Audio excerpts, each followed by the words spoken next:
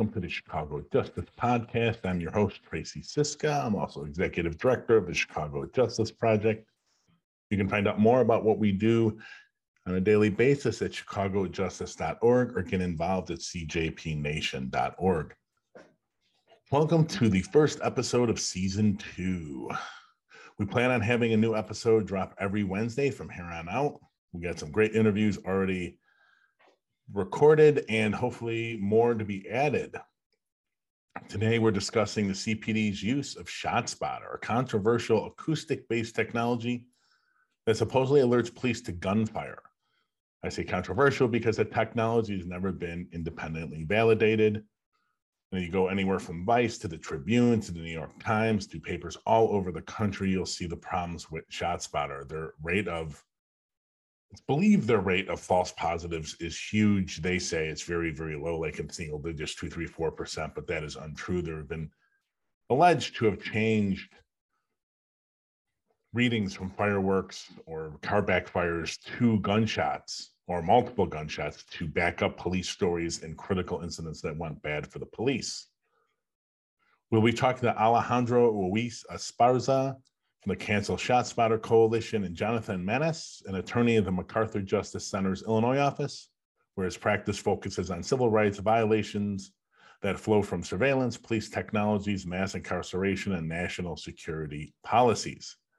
I will be back with you after the conversation.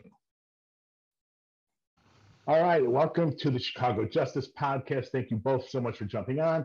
Today we have Alejandro Ruiz Esparza, who's a representative from the Lucy Parsons Lab in Chicago, and Jonathan Manis, who's an attorney with the MacArthur Justice Center in the Illinois office, where his practice focuses on civil rights violations that flow from surveillance, police technologies, mass incarceration, and national security policies. Okay, Jonathan, for my audience who does not know, what is ShotSpotter? What is it? How does it work, and what does it purport to do?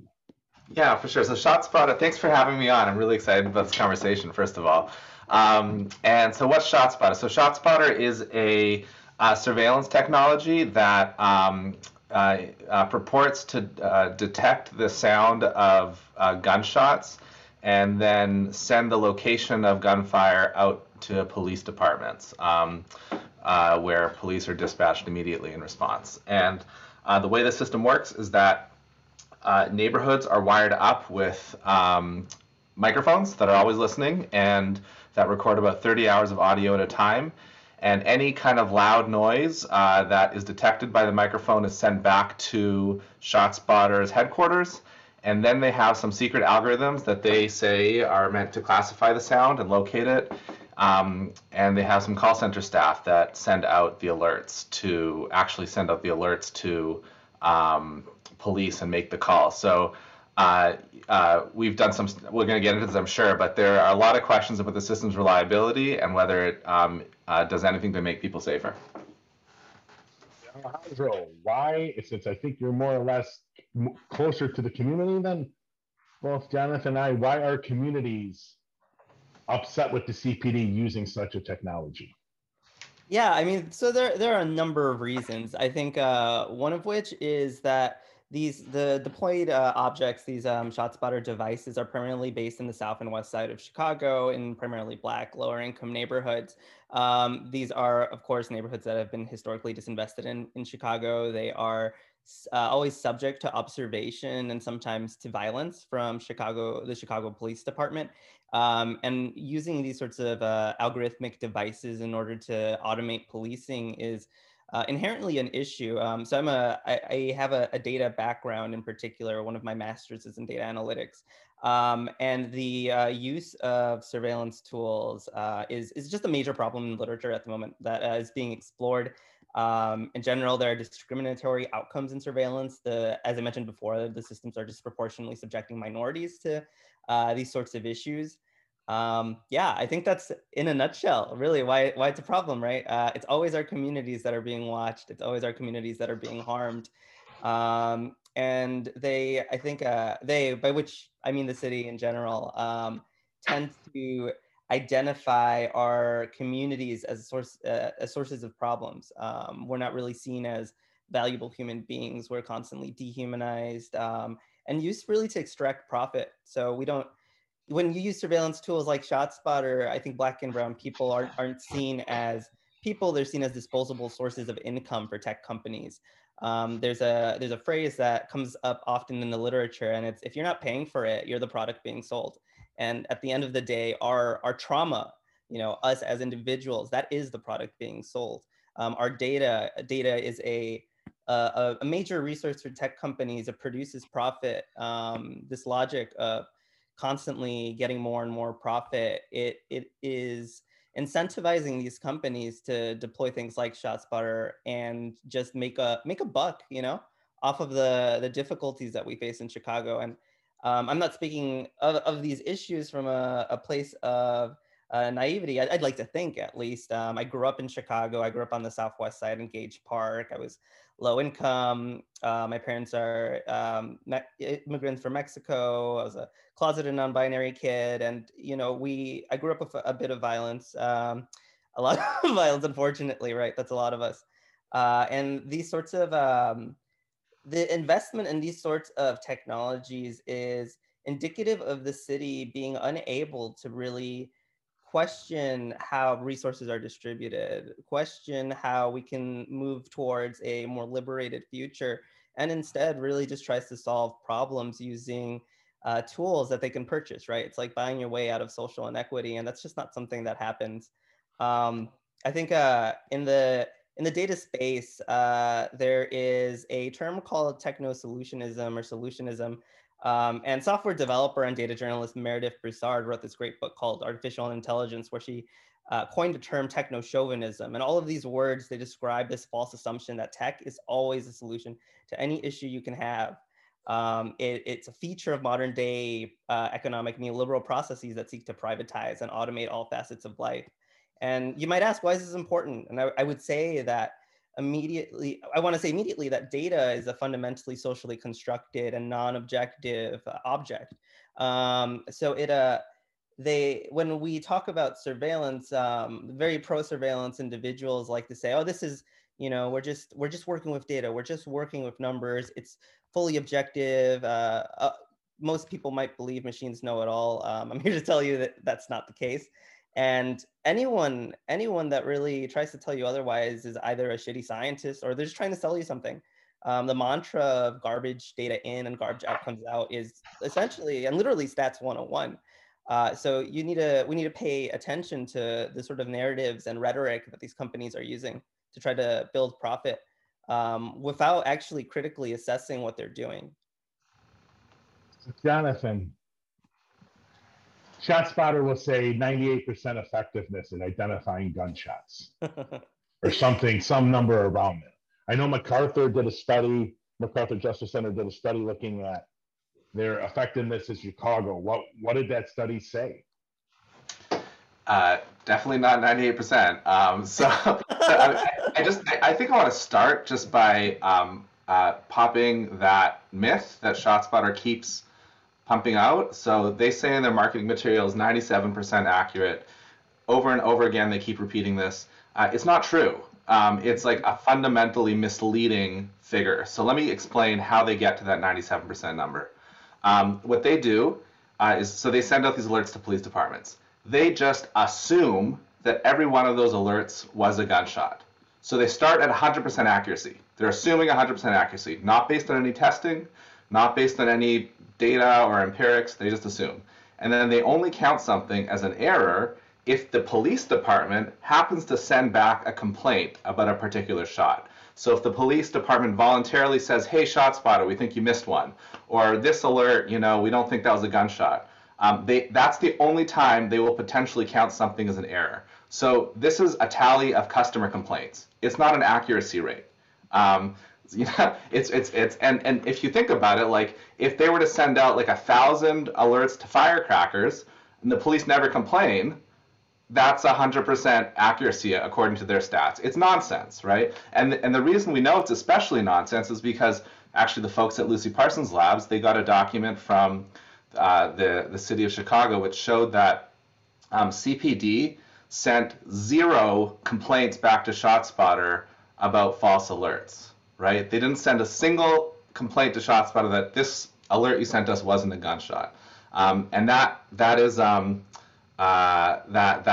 that I mean shows that that their data doesn't actually get to accuracy. So that 97% number is meaningless. Okay, what did we find on the ground? So what we did is we actually looked at data from the city, from the Office of Emergency Management and Communications, to see what do police officers find when they go and chase down a ShotSpotter alert, right? So officers get a ShotSpotter alert, they go to the location that ShotSpotter sent them. What do they record finding at that location?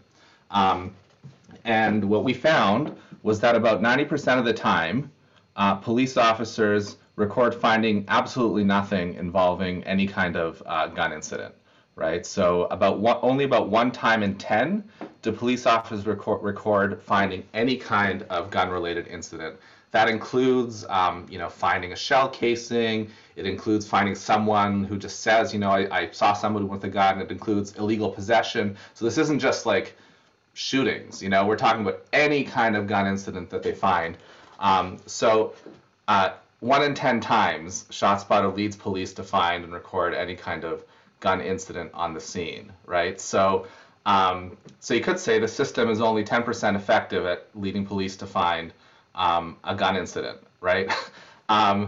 The true accuracy rate, like how many of these alerts are actually gunshots, the only way to get at that would be to do an actual test, to test the system against fireworks, against cars backfiring, against nail guns, against all these other sounds that sound like guns, and to see how easily it's fooled. Here's the crazy thing about ShotSpotter. It's been around 20 years. They've never done that testing. They've never done a test to see how readily the system gets triggered and fooled by these confounding noises like firecrackers and stuff like that. So what we do know, though, is that in Chicago, ShotSpotter leads police to find no evidence of any gun incident about 9 times out of 10. I was reading your study and looking at all the ShotSpotters back and forth in Chicago and around the country. And I did a ride along in Austin on a Saturday night late, and we were in a special car because they wanted to show us the real meats of what was going on. So we went to all the shootings, reports of shootings. And I can't tell you how many times in those 4 or 5 hours on the street we got there and there was nothing, right? It's all dark. No one's answering the phone. The shooter's not there. If there was a victim, they're not there. And whoever called 911 isn't responding, right? So, and this is what I've talked about, I think about with journalists who now tally shootings over the radio. How are they doing that? And when the cops say on the radio, this is a confirmed shooting, what are they using, right? Because I'm sure there are times that there are shootings, there's a shooting, the victim it doesn't get shot and takes off. The shooter takes off, and people who call 911 are like, I called the cops, but now I want no part of this. And how do you categorize that? Now, is it just someone on the street says, yeah, there was a shooting. I heard a noise that I think was a shooting. It's a shooting. How does that get recorded? And I caution anyone who thinks the CPD has strict policies on anything to read the Inspector General's reports. They don't have strict policies on anything. They can't tell nothing. Talking about data in, garbage data in and out, garbage data in, garbage data out. They are the epitome of garbage data. So, which is why I even find it more infuriating that the press, who should know that there's garbage data from the CPD, lets Superintendent Brown get up there and say, we're getting, and it might be true to some extent, but they can't prove it, where there is a shooting, they might be getting there a minute or two quicker because they don't have to wait for a 911 call. That's a possibility. But they ought to be able to document that. They ought to be able to keep data on that and know. And we're helping victims on the street. Okay, that's a possibility, but you have 1.7 billion. Can you please tell us how many of that times that's happened? Because I know I've had cops tell me, first of all, the idea that whether someone lives or dies after a gunshot is fired is up to the cops or somehow on the cops is a joke, right? A cop would tell me, Well, did the person call with the right address?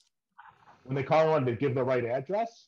When did the paramedics not get lost on the way to the person? Did they find the person, get there, and did they go to the right facility?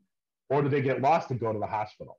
It's like all these things affect whether someone lives or dies. Anyways, this murkiness, like I think when the media is talking about ShotSpotter, they're giving credit to the CPD on whole levels of things they haven't earned, and they're totally incapable of doing. So every time they tell me this technology works, so we're doing this, I'm like, oh no, no way, that's a lie. Anyway, so that's just my ramble about it. Yeah, and I mean to really push even more into the points that Jonathan raised. I mean, and really the points you brought up as well, Tracy. Like the idea of saying that a machine learning or an algorithmic system is 97% accurate is just, it's ridiculous. No one that does machine learning only represents the efficacy of their model down to one accuracy number. That's, if you see that, they're probably, again, trying to sell you something. I think it was in 2016, there was a ShotSpotter engineer that was testifying during a court case and actually said that this 97% accuracy rating was one developed by their PR team and marketing team to sell the product. Apart from that, it sounds good. You got to admit, it sounds good, right? Yeah. But like what Jonathan, just as Jonathan said, right? Like, let's say you were making a system that's supposed to identify whether or not a animal is a dog, and you have one dog and I don't know, 1 million cats that it can look at. If you say every one of those animals is a dog, then you've accurately identified 100% of the dogs, but you've also misidentified 100% of the cats, right? And so it's important to build more nuance into the way that we look at these sorts of values, because they're really just manipulating numbers in order to get people to buy things or to sound more credible. And there's also this point, right? This point about bad data. And I think there is a deeper level we can go into, because it's not just a problem that'll be fixed if you get better data. The idea of better data is one that's very ambiguous, perhaps maybe even non-existent. In a recent paper called Scene Infrastructure, Race, Facial Recognition, and the Politics of Data, scholars Nikki Stevens and Os Keys wrote about this criticism of biased data sets and pointed to this deeper issue. So I'm going to quote this right here. I have it written some notes, but they say the data sets themselves are not so much biased as they are reflective of their sites of use. There is no simple story of mis or underrepresentation leading to bias. It is the logics and systems of inequality that lead to the data set's purposes, and so naturalize the data set's demographic skews. If the data sets that underrepresent people of color are being used to train models for policing, border control, and other forms of state control and violence, an improved model will only provide greater accuracy for law enforcement agencies. If they're only being used to train systems for surveillance capitalism, then efforts to increase representation are merely efforts to increase the ability of commercial entities to exploit, track, and control people of color. So this is really an issue of the autonomy of our communities being completely undercut. And really, we're just looked at as, again, sources of income for rich, wealthy tech companies that aren't even based in Chicago, right? They have no real strict stake in our issues, but they have a lot of stake in their how much money they make off of our issues. Well, off of that, I'm going to go back to Jonathan because you just brought this up. Alejandro, does ShotSpotter, is there any benefit to ShotSpotter to the communities that you all can determine, to the policing, to anything in Chicago? It's hard to say. I mean, like you say, there's no data showing that it's effective at the things that this tech solution is supposed to magically fix, right? Like Ada was saying. So, does it reduce shootings, or zero evidence of that? There's actually been studies in other cities that found no reduction in violent crimes. Does it increase the number of arrests for gun incidents? Even if you think we can somehow arrest our way out of gun violence problems, which I'd argue is sort of a failed strategy, and we shouldn't be sending ever more people into prison. But even if you thought that we could do that, there's no evidence that it increases the number of arrests for for gun crimes. There was a study out of St. Louis actually that found that relying on 911 calls to track down shootings was, by their calculation, 7.5 times more efficient.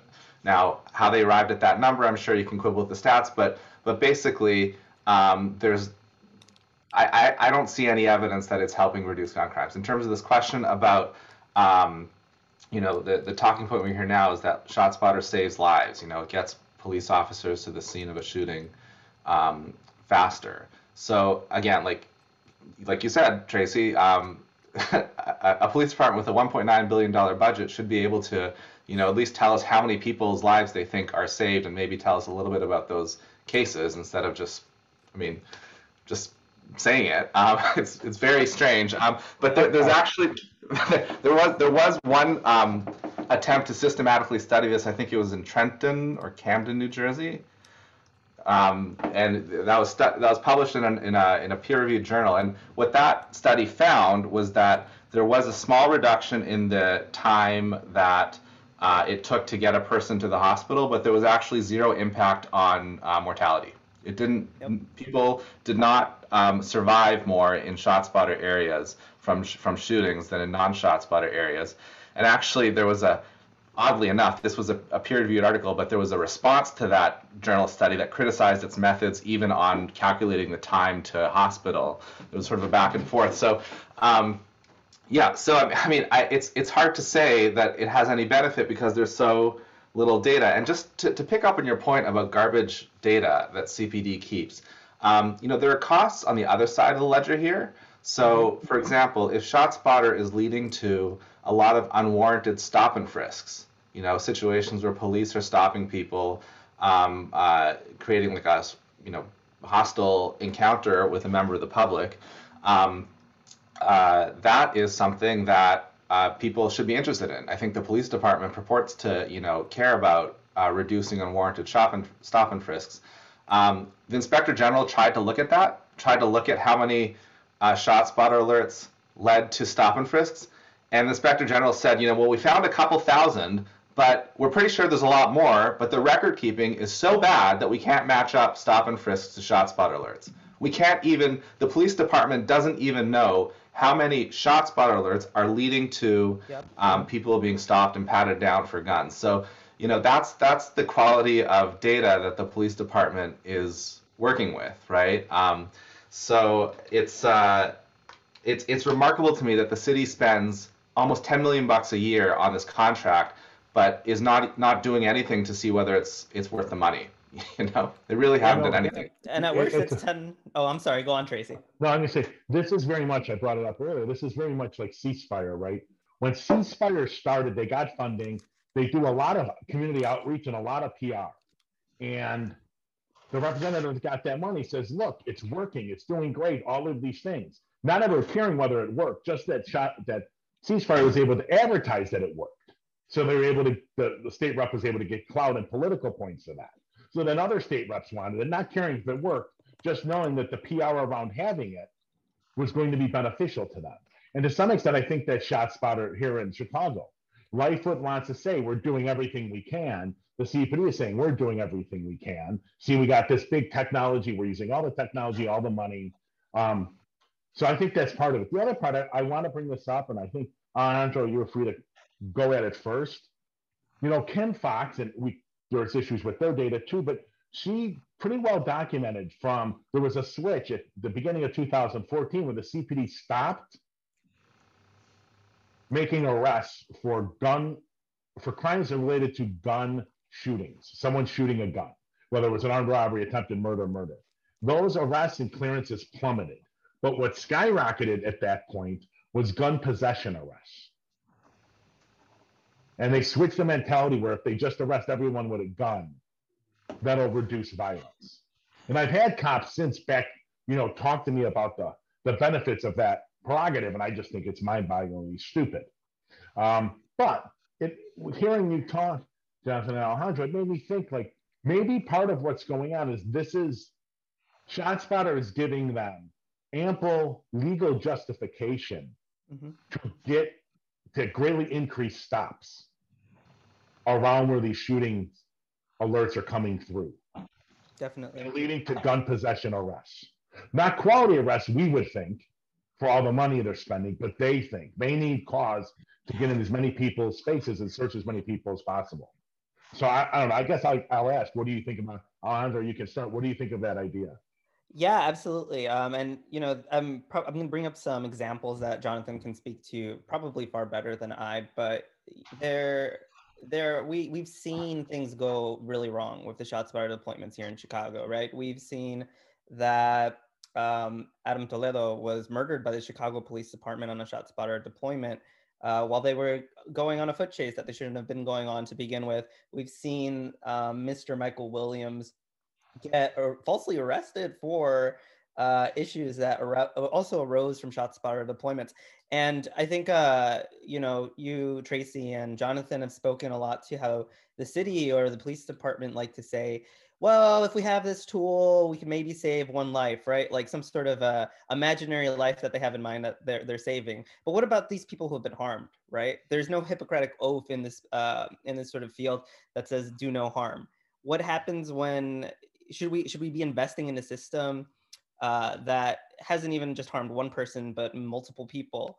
And I really just want to ask, right? Like, aren't these people who have been harmed by ShotSpotter deployments, aren't they people too? Shouldn't they count too? Why does the city not take seriously this issue that their technology hurts people and has hurt people? They're always so focused on saving, again, this one imaginary life, but it's harmed lives. We know it's harmed lives. We have evidence of that. And that's not taken seriously, right? Because they don't care about harming people. They care about keeping this technology in place and avoiding any sort of criticism, I would say. But yeah, I don't know, Jonathan, please, your thoughts, and also maybe you can expand on some of the things I mentioned. Yeah, for sure. So, you're absolutely right that ShotSpotter has led to these terrible situations. And I mean, bigger picture. I mean, to start with the stop and frisk issue and trying to recover guns. I mean, what we know from the Inspector General is that there, over the course of I believe it was a year and a half, there was thousands of stop and frisks that they could identify that were prompted by ShotSpotter alerts.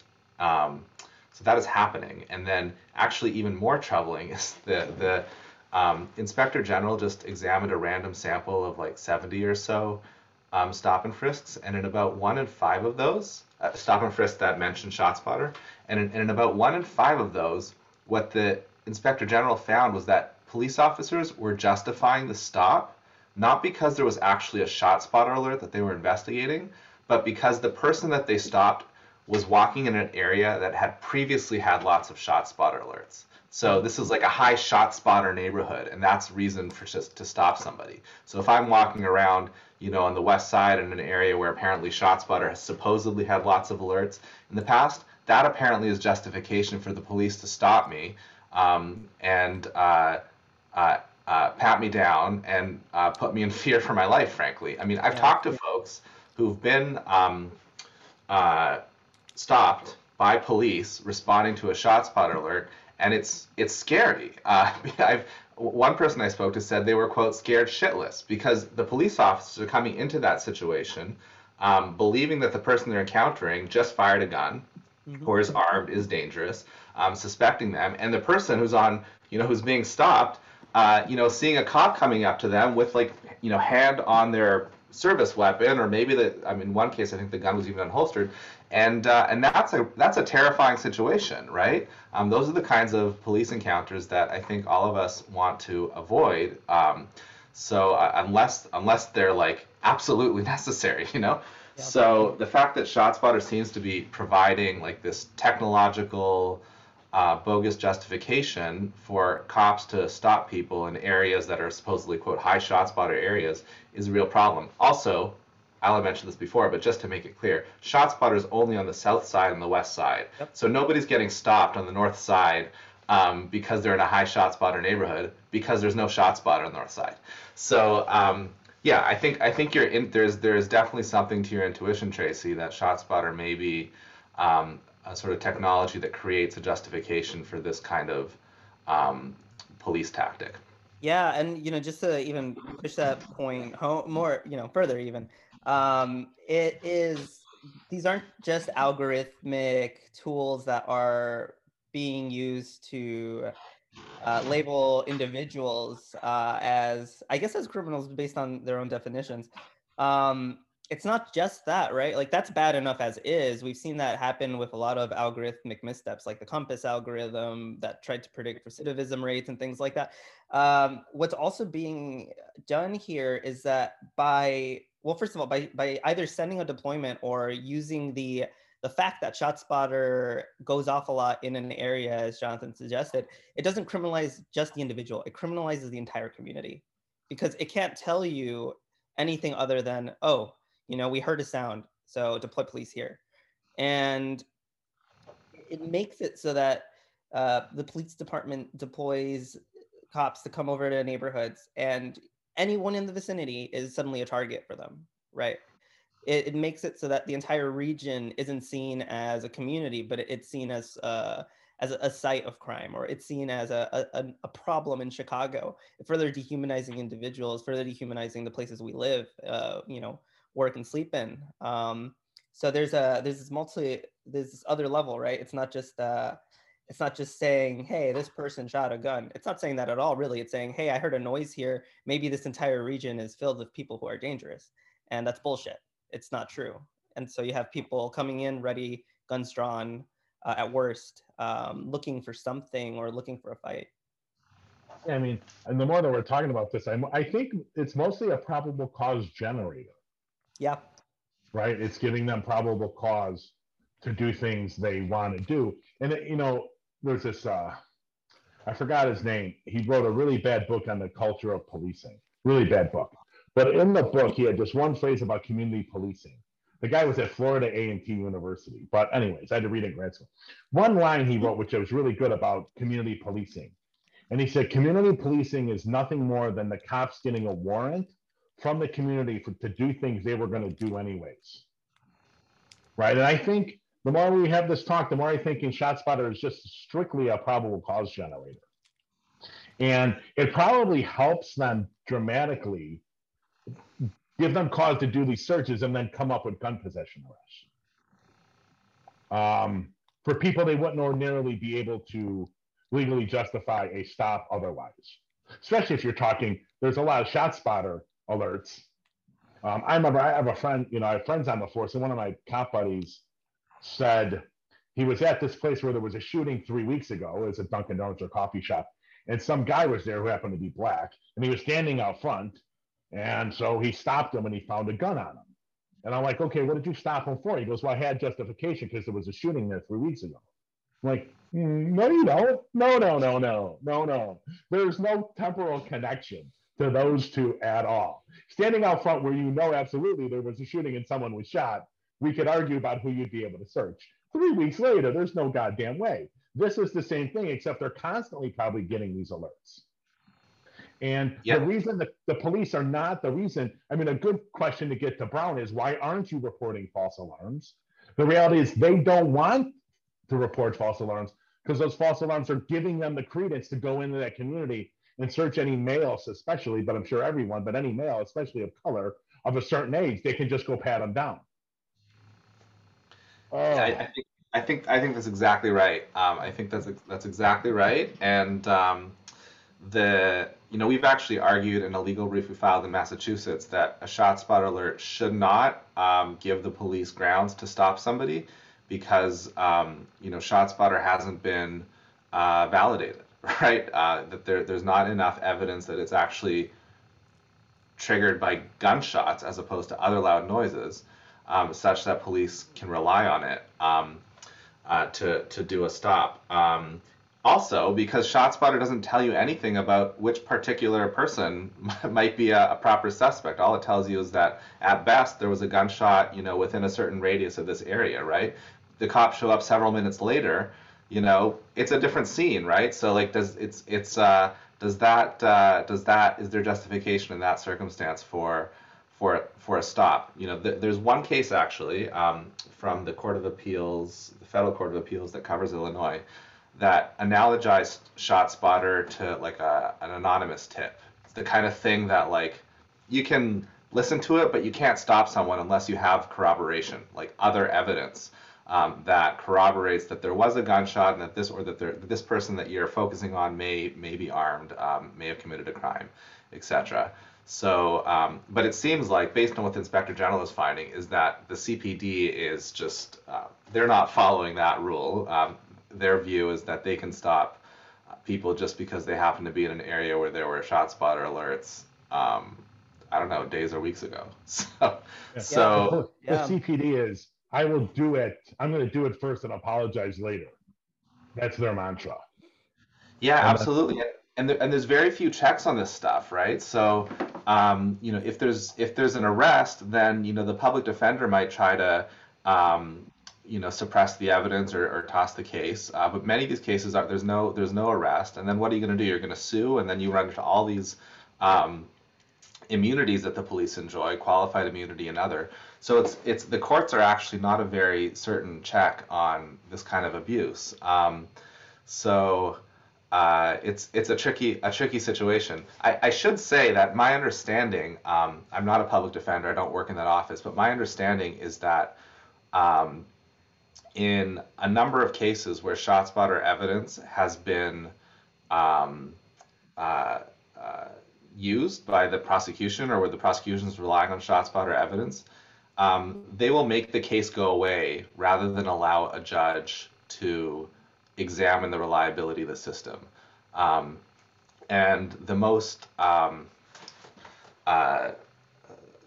shocking, I think, example of this in Chicago is a man named Michael Williams, who Ala mentioned, who was accused of murder.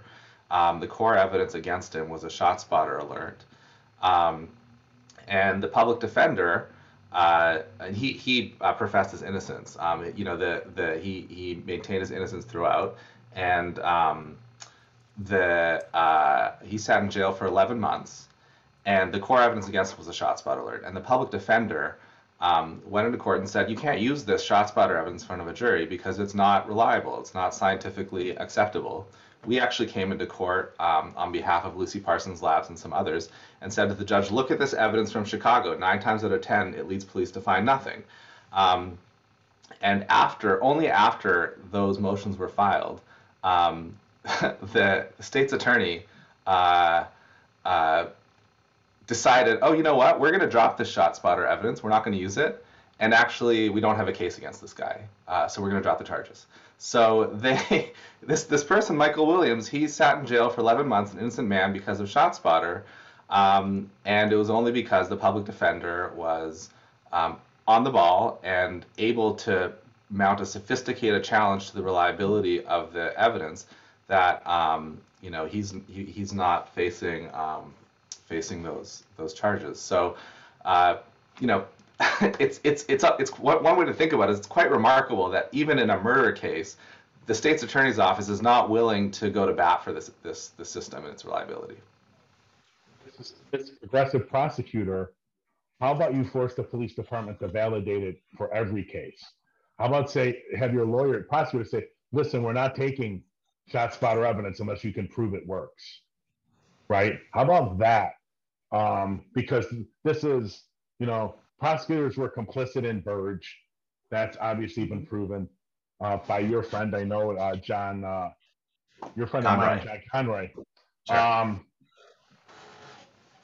And the prosecutors were definitely part and parcel of what happened there. And this is another area where, all right, you maybe as a single prosecutor, you don't know, but you don't run it up the chain of command. Where's Kim Foxx in this? This thing ain't tested. This ain't proven. You're just taking garbage evidence all the time, regularly. Mm-hmm. And it's probably happening all the time in the office, because you can imagine how many of those alerts they're getting and how many people they're stopping, even if it's on drugs or gun possession, whatever it is. It's got to be happening regularly on the south. Yeah, my understanding is there's a steady stream of people who end up in custody because the cops were chasing down a ShotSpotter alert and found someone, who they could charge with something, not a shooting, but like something else, either gun possession or something else. I mean, if you look in the data, there's people who are arrested on drug charges following a ShotSpotter alert, people. I mean, there's some of these really suspicious charges like obstructing a police officer. You know, you look at that and you're like, wait, so there's a ShotSpotter alert, and then somebody is written up for obstructing a police officer. Like, what happened there? That's a really strange situation. So, Probably where they punched the guy, right? And they needed to arrest him on something. Oh, what can we get him for? Okay, we haven't used obstruction in a while. Yeah, it's pretty common that when there's like a violent encounter between a member of the public and police, the police will call it obstruction and charge the person. Yeah, and you know, actually, go ahead. Oh no, I mean, what I wanted to say is you have to wonder, right? Like the city is hemorrhaging so much public money into these devices. Did anyone even think to ask, does this work? Right? How many contracts does the city have that they were sold or they bought into because some grifter came up with nice numbers? Right? This is just one that we're talking about, but this is a huge issue. There was no public insight into these contracts being formed. The city and CPD and ShotSpotter itself have made it very difficult to penetrate into the systems and really critique them. There's a professor over at SFU named Sun-Ha Hong who relates surveillance systems as something that he calls recessive objects, which are these objects or artifacts that promise to extend our knowledge, but they're simultaneously very obfuscated and very difficult for the public and sometimes even engineers who design them themselves to have any transparency into. So ShotSpotter, for example, uses what's called a deep neural network in order to make its decisions. And if you've done any machine learning before, you'll know that while deep neural networks are very fascinating, they're also notoriously difficult to interpret. So I highly doubt anyone on their team has any idea what their machine's even deciding.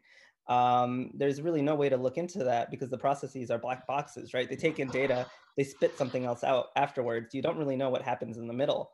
Yeah. According to Vice News, if the cops call, they can get something changed. Yeah. Right? Vice News did a thing on ShotSpotter and caught them, the ShotSpotter people testifying that they changed things because the cops called. They're like, well, we didn't do it just because of that. We had a human listen to it and we reevaluated. Yeah. And ShotSpotter tried suing Vice after that article as well. Yeah, trying to, Do we know the status of that lawsuit? Is it still going? I'm not sure if it just got dumped out right away. It's still going. My understanding is that Vice is moving to dismiss that lawsuit. Right now, it's working its way through. Oh God! All right. So last question I'd like to have both of you comment. We'll start with Alejandro. So the CPD goes ahead, pretty much ahead of schedule, and amidst all the fervor over ShotSpotter, and renews the contract for 2 more years. Right, 10 million plus a year, I think, if I'm not mistaken, 11 million a year, something like that, for the next 2 years, months before the original contract was running out. What are your final thoughts on that move by the city and the CPD to do that the way they did it? The history of inadequacy that continues, I think, is my thought initially. And I think it's also important to name that ShotSpotter is not the only company that does this. There's a lot of surveillance companies that we're keeping our eyes on that try to grift, these cities into buying their products.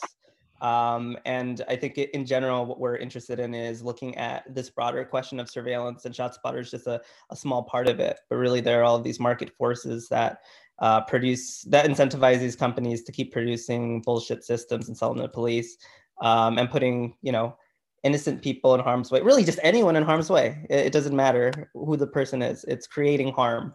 And we're just not going to stop fighting the city on that because it's not okay. It's not okay that this is happening. I think, we might think of this technology as new because it uses computers, but surveillance it's been here forever. This isn't new. It's a continuation of what's already been here. It's a continuation of, security guards and police officers following you around in a convenience store because you're a person of color. It's a continuation of the cops giving you dirty looks at, on the corner of your block. And just because there are computers involved doesn't mean it's any better. It just means that the people who use these tools are getting better at avoiding criticism. That's all it really is. Yeah, Jonathan, I don't know what your thoughts are. Sorry about that. Yeah. So my computer went on mute there. So I think that it was pretty remarkable what happened here in the city. So we published our report, I think it was April or May, and at that point we thought the contract was up in August. So the whole discussion was, should the city renew this contract? Mayor Lightfoot was actually asked about this at a press conference. A reporter asked her, what do you think about this contract? And she says something like, you know, we review all of our contracts carefully to make sure we're getting value for money and that it's effective, suggesting that the contract hadn't been extended yet. Then fast forward a couple of months, I think it's July, and a reporter at CityCast Chicago discovers that actually this contract was extended back in December. So unbeknownst to the mayor and everyone else that we talked to, the contract was actually extended without any comment, without any public input, months earlier. And you know, there was recently a city council hearing about ShotSpotter, and the folks from the Office of Public Safety Administration, which is sort of the body that now administers CPD contracts. It's a new agency that was created under Mayor Emanuel. It's the one that actually administers this contract. And they really had no explanation for why they extended it without any comment. They were basically like, well, the police department said they, I guess, wanted to keep it, and we could extend it for 2 years, so we did, and that was that. So it's really quite remarkable that the city will re-up a contract that, like you say, it's $9 million a year, plus, of course, all the time that officers spent chasing down these alerts, without any kind of review. You know, there was no review for effectiveness. The first time there was any stats about whether the system was effective was when we published our study.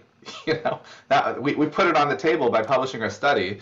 And we still don't have any stats from the mayor's office or from the CPD. The inspector general followed up, basically confirmed our findings, and found these, you know, really troubling connections to stop and frisk. And yet, you know, now here we are. It's almost a year later. There's still no data from the city about whether the system is worthwhile, but they did extend the contract through 2023. I should say, the contract can be canceled at any time. So the city, if the city council decides that they don't want to fund this, or if the mayor or the CPD decide that they don't want to use the technology anymore, they can cancel the contract at any time. There's no penalty to the city. They just stop paying. The service gets switched off. But you know, we'll see what happens. Yeah, and something I'll add too is just that, like, I think it's important to name that you do not have to be a software developer, a statistician, an engineer, or whatever to criticize these systems. At the end of the day, any individual here can see that, you know, this is a bullshit piece of technology that's used to harm people. And I think the important question shouldn't just be boiled down to quantitative metrics. The important question is, do these algorithms and the people who make them, are they making the world better, or are they making them worse? And I think many of us here are readily able to say that companies like ShotSpotter are making it worse for us. They're making our lives worse. All right, we're going to leave it there. Alejandro Ruiz Esparza and Jonathan Manis, thank you so much for taking the time to jump on the pod. I really appreciate it. Thank you. Thank you for your time. I want to thank Jonathan and Alejandro for sitting down with us to discuss this important topic. Clearly, the CPD is dedicated to using the technology, even though they seem incapable of proving that it actually helps them in their work. Remember, $1.7 billion budget, now a little over $1.9 billion budget, and then they can't bring data to the table to prove things like the judges are giving bad sentences and people are getting out too early. Bail reform stinks. And here, ShotSpotter actually helps us. We know, you just have to trust us. How very Trumpian. When you think about how we get to Trump land and the Trumpian part of this country, you understand that there's these people in government, well, in public, but in government too, that are just acting very similar. Just trust us. We don't have to bring data to the table. How can a $1.7 billion agency, you can't bring data to the table? It really just boggles the mind. One note quick about the Adam Toledo shooting. I know it was discussed here. I don't find it to be accurate to use the Adam Toledo shooting as an example of ShotSpotter technology not working. There were 8 shots fired at a car from a person Adam was with, it is believed. And it seems that Adam did have the weapon in his hand when the police arrived. While we don't like the outcome of the incident, saying it was caused by ShotSpotter is just not correct. The technology has lots of problems. This incident just isn't one of them. So next week, we'll be back with a conversation with 32nd Ward Alderman Scott Waguespack about the sexual harassment, sexual assault, and rape scandal at the Chicago Park District and the political response to Dan Milahopoulos's great reporting from WBEZ. If you have not read it, you should go to BEZ and read all of Dan's reporting and listen to it. It is amazing. I rip on the Chicago media a lot about these issues, especially reporting on crime and violence, but man, Dan knocked it out of the park. Dan's one of the best in the city for sure. I'll be back with you next week. Stay safe.